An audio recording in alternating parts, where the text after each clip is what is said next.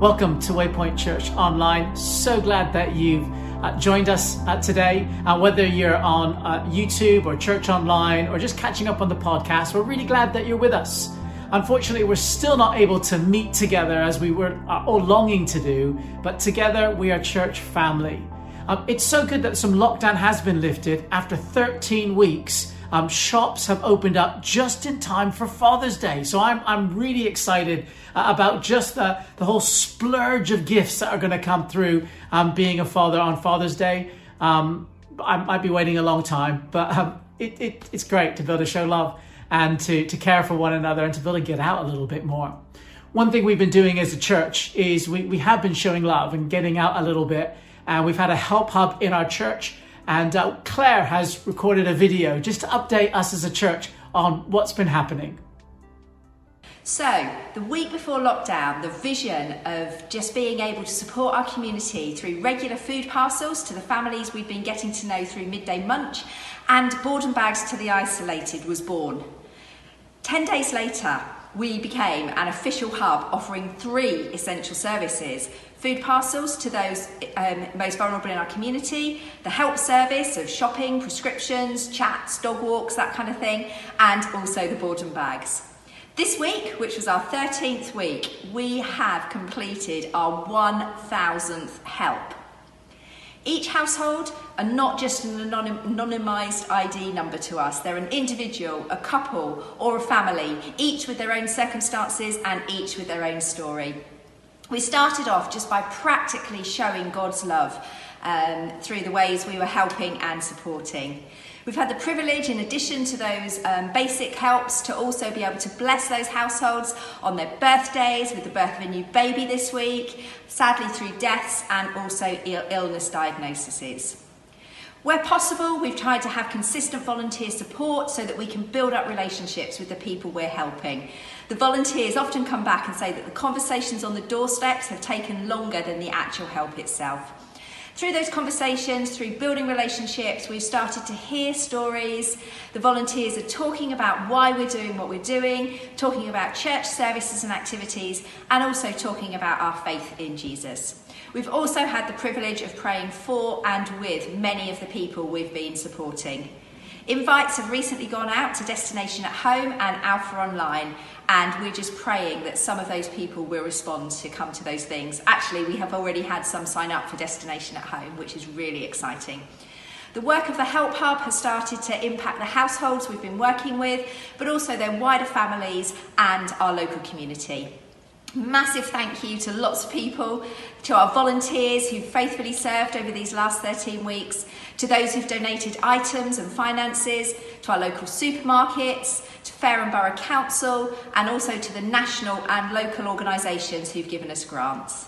So the first 13 weeks, and I say the first 13 weeks, have been beyond anything we could ever have imagined.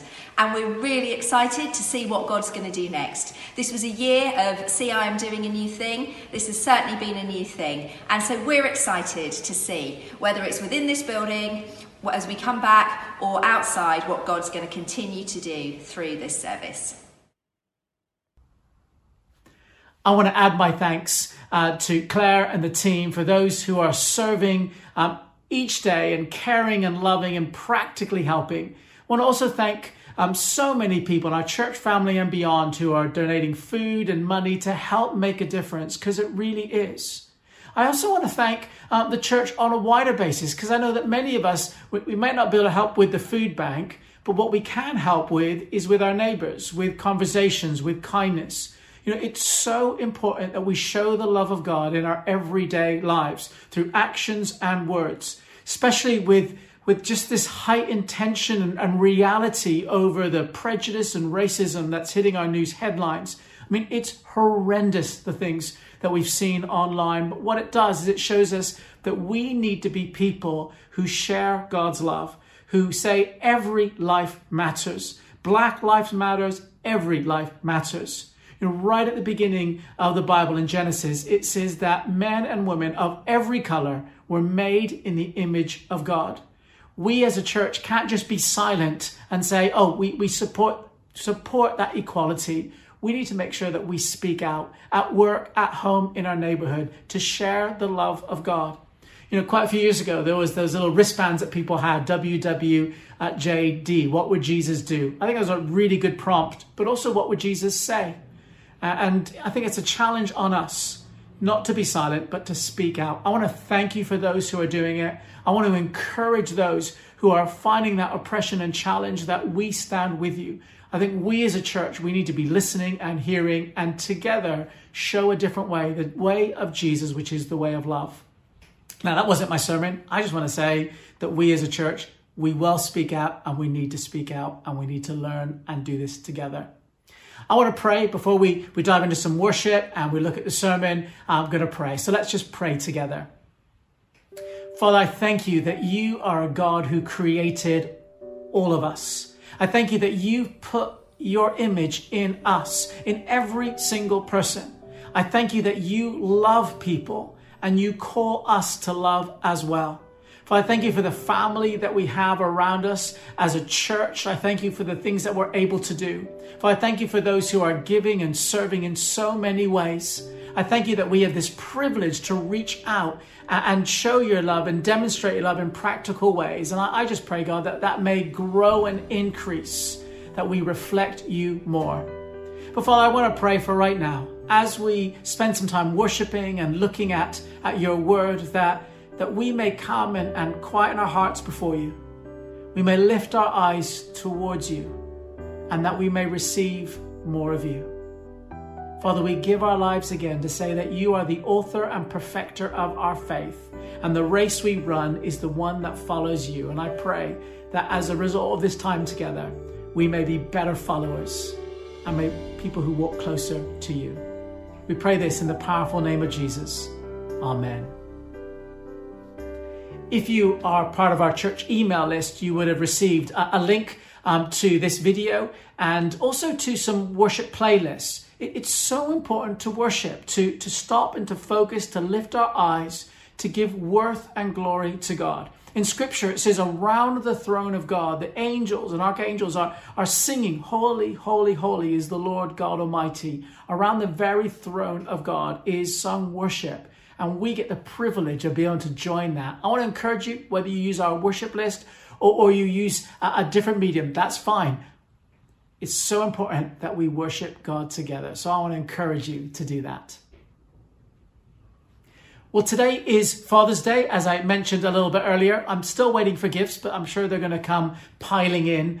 And I want us to look at this morning or this afternoon, or whenever you're watching it. Today, I want to look at how God is a good Father, how he's a unique and amazing and a generous and a wonderful Father.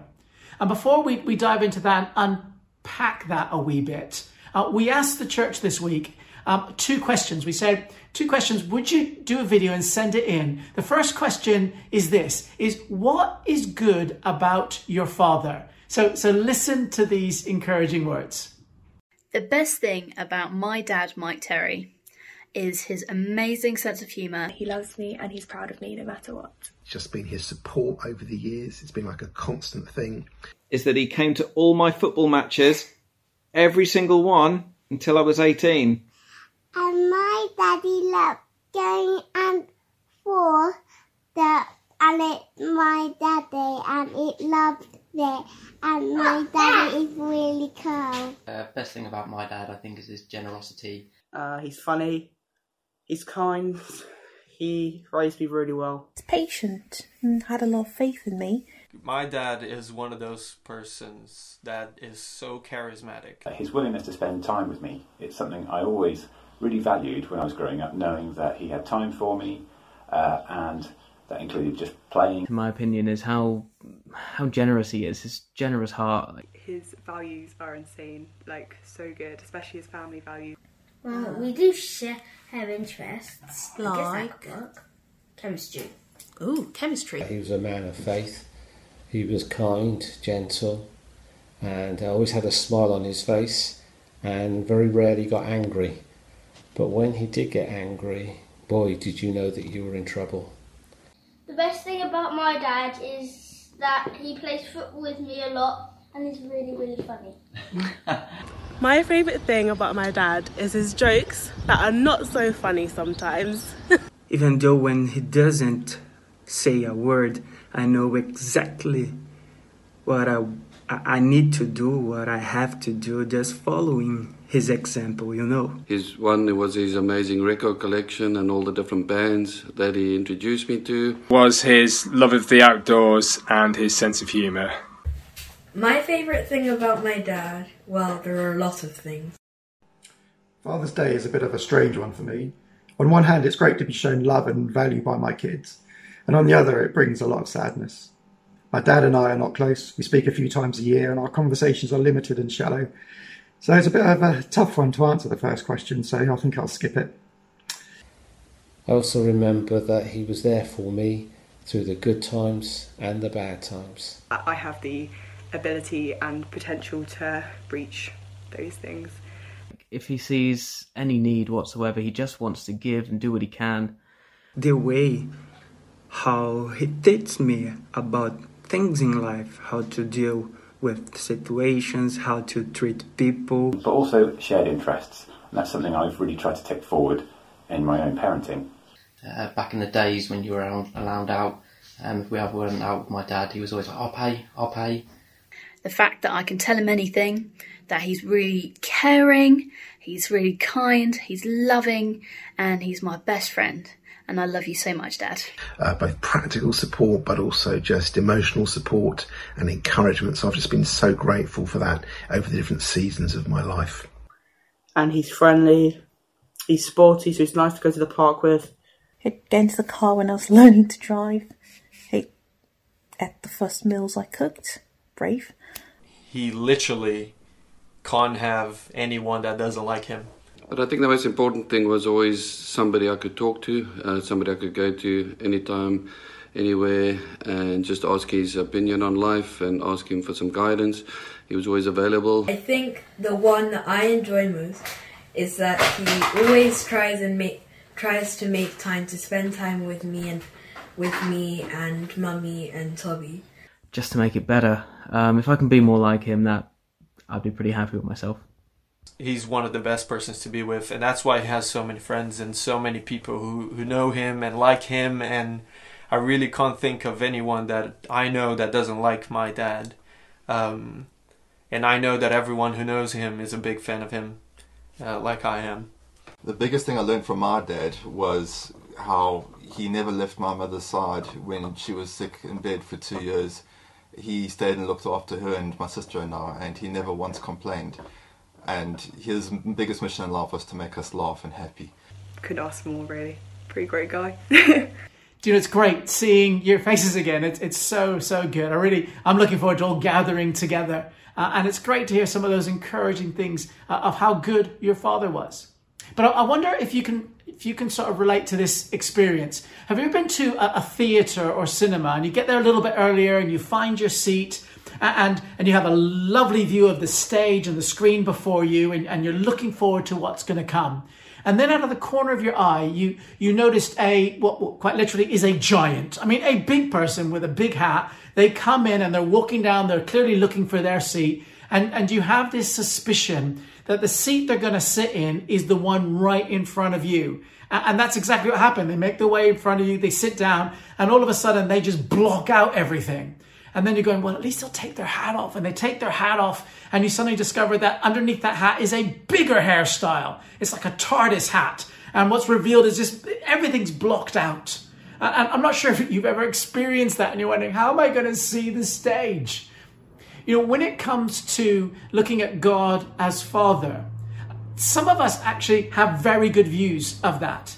We have a picture of our Father because the Father that we've known and experienced is a good Father. There are times of fun and of encouragement and of pride and cheering on. And what we do is we hear God is a Father, is we're going, well, that's the sort of God that He is to me. That's the sort of Father that God is to me.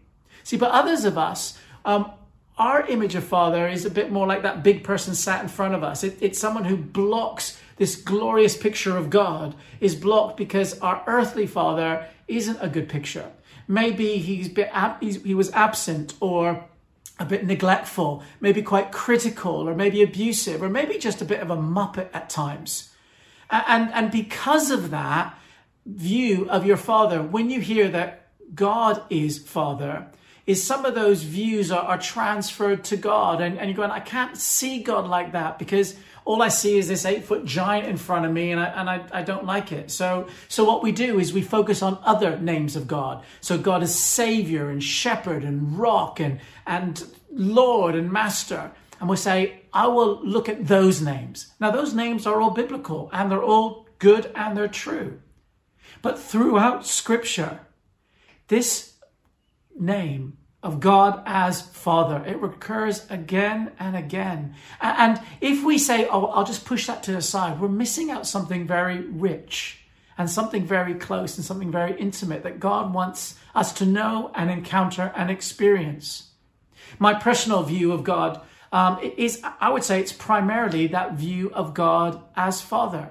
Whenever I read Scripture, when I sing songs and stuff, I often see God as Father. Father God is a really powerful and a main way that I view God. Now, that's not because I had this wonderful view of a father, a great father who did everything.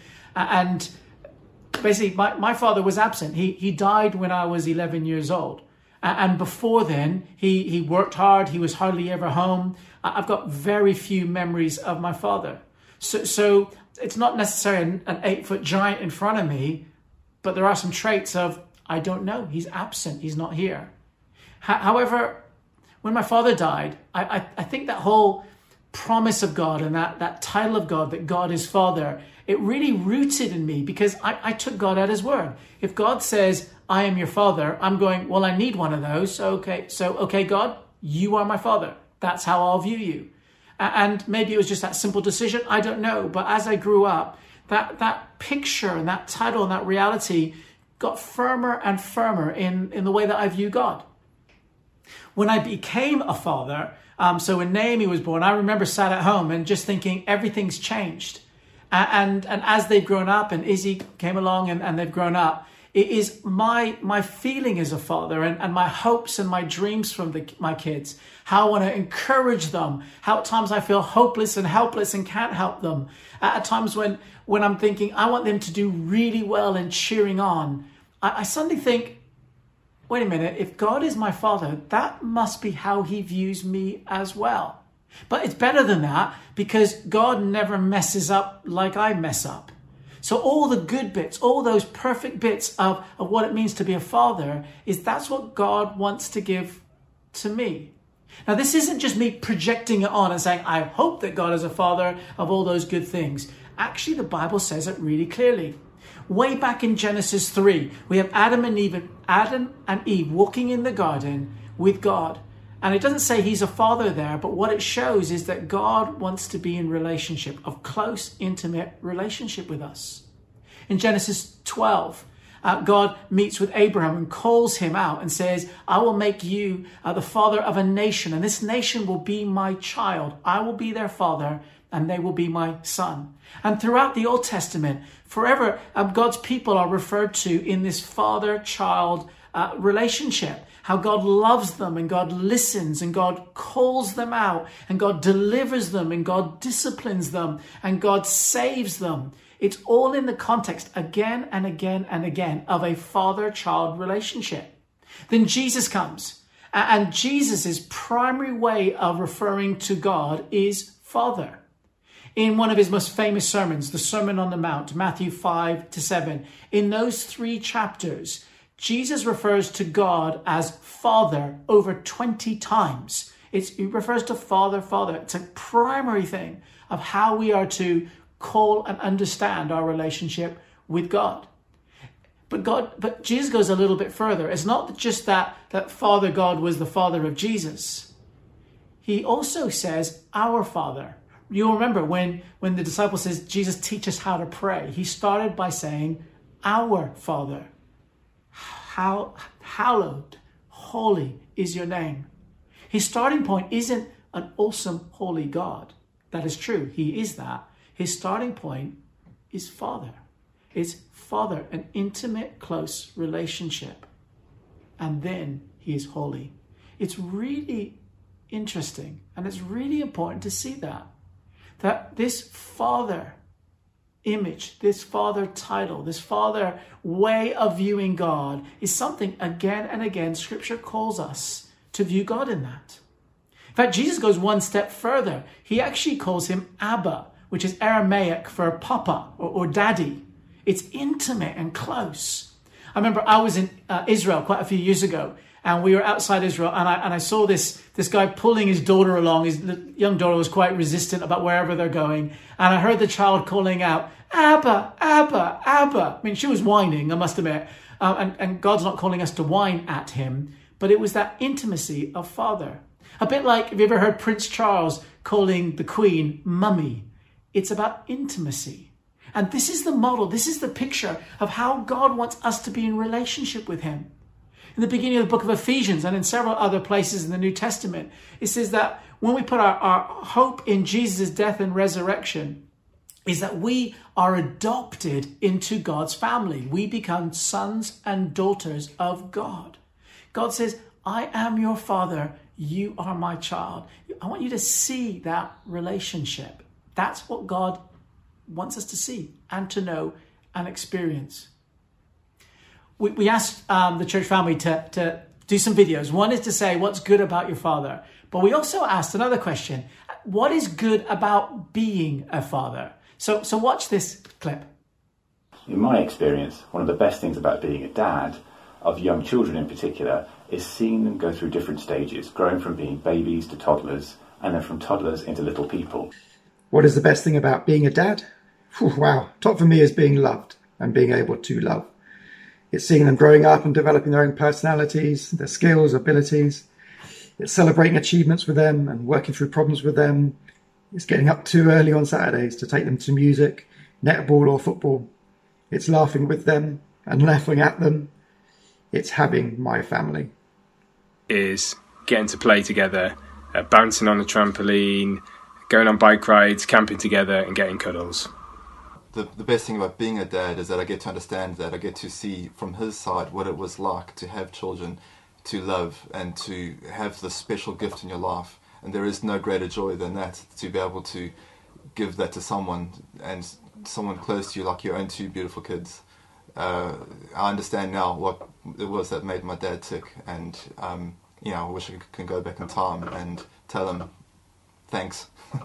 As I've now got 2 grown-up daughters, and seeing what they are achieving and seeing a part of me in them, and knowing that I'm passing something on to the next generation. Is getting to do embarrassing things that the kids pretend are embarrassing but actually secretly love it. Is an opportunity to indoctrinate my kids with my Lego obsession. Okay, roll back a bit. There is a lot of life lessons in the structure of how Lego is built, and I've always found it fun to use everyday objects to teach life lessons. And it being Lego, you can have fun at the same time. Yeah, that's one of the perks. And in terms of being a dad, I just love it when our kids, who are now grown up, but they actually come to me for advice. They actually think I've got some wisdom to impart into a certain situation, and that's always so humbling. So I just love it when they do that. Best thing about being a daddy is getting feedback like that from your little ones. I think that's the same for me, just sharing life with my kids, sharing their passions and watching them do different things, and just trying to be that positive role model going forward. The best thing about being a dad is that I've got a live audience all the time, and I love seeing them grow up and being a part of their lives, and being able to share faith with them as well. It's really cool. When God sees you, he has a heart that is one of love. It's the heart of a father. He delights and cares for you, and he loves you. In Luke 15, Jesus tells us a very familiar parable. Many of you will know. It's the parable of the prodigal son. It's a father who has 2 sons, and one of the sons says, Dad, I want my inheritance now. Basically, drop dead, Dad. I don't want anything to do with you. I just want your money. And the father gives him the money for some reason. He does that. And the son goes away and he squanders the money. And then he suddenly realizes that his life is a mess and he wants to come back to his father. He comes and with repentance saying, I'm sorry, I really screwed up. But before he says even a word, the father sees him and the father runs to him and puts a robe around him and puts a ring on his finger, and he loves him. The son then goes, Dad, I'm sorry, I messed up. But again, the father loves him and brings him into the household. It's really significant to see the order of what happens. Is the father's response is love. Even when the son walks away, it's still love. And when the son first comes back, it's still love. When the son says, I'm sorry, Dad, it's still love. This is not Jesus saying, oh, sin doesn't matter. It doesn't matter how we treat God. He's not saying that, because I think it does. Well, actually, it does. But I want you to see again and again and again, it's love leads the way. Love permeates the story. Love is at the end of the story. When God sees you as a loving father, he says, come close to me because I love you. At the top of the talk, I talked about being in a cinema and having a very tall person in front of you. When that happens in our family, in fact, probably still would happen in our family, if one of my girls has a very tall person in front, what happens is I, as a father, I love them and I swap seats with them. That's actually what Father God does as well. John 3:16, for God so loved the world, so loves you, is that what he does, he sent his son to swap seats with us, to take our place, to make it possible for us to be in relationship with him. Because that's how God responds. We have a good father who loves you. And it's so important we see this love. I know for some, their experience and their picture of their father is a 8-foot giant. But I want to encourage you to swap seats with God. Allow your vision to be clear, that you may see that this God of love, again and again, he says, I love you, I love you, I love you. There's another chair, I want to talk about the chair in the cinema where I think God swaps with us, is the chair in my office. In my old office, in our old building, to get there, you'd have to walk up these creaky stairs to come into and see me. Now, some people on the first time of seeing me are a bit nervous, seeing the senior minister, and clearly God reveals all of your secret sins to the senior minister, and they're probably a little bit nervous. He doesn't. I'm not that spiritual. And once they come in, we get on fine, which is great. But often people can walk up the first time with a bit of trepidation. See, but my kids, when they were younger, did something very different. See, they would come shooting up the stairs, running into my office, jump on my spinny chair and spin.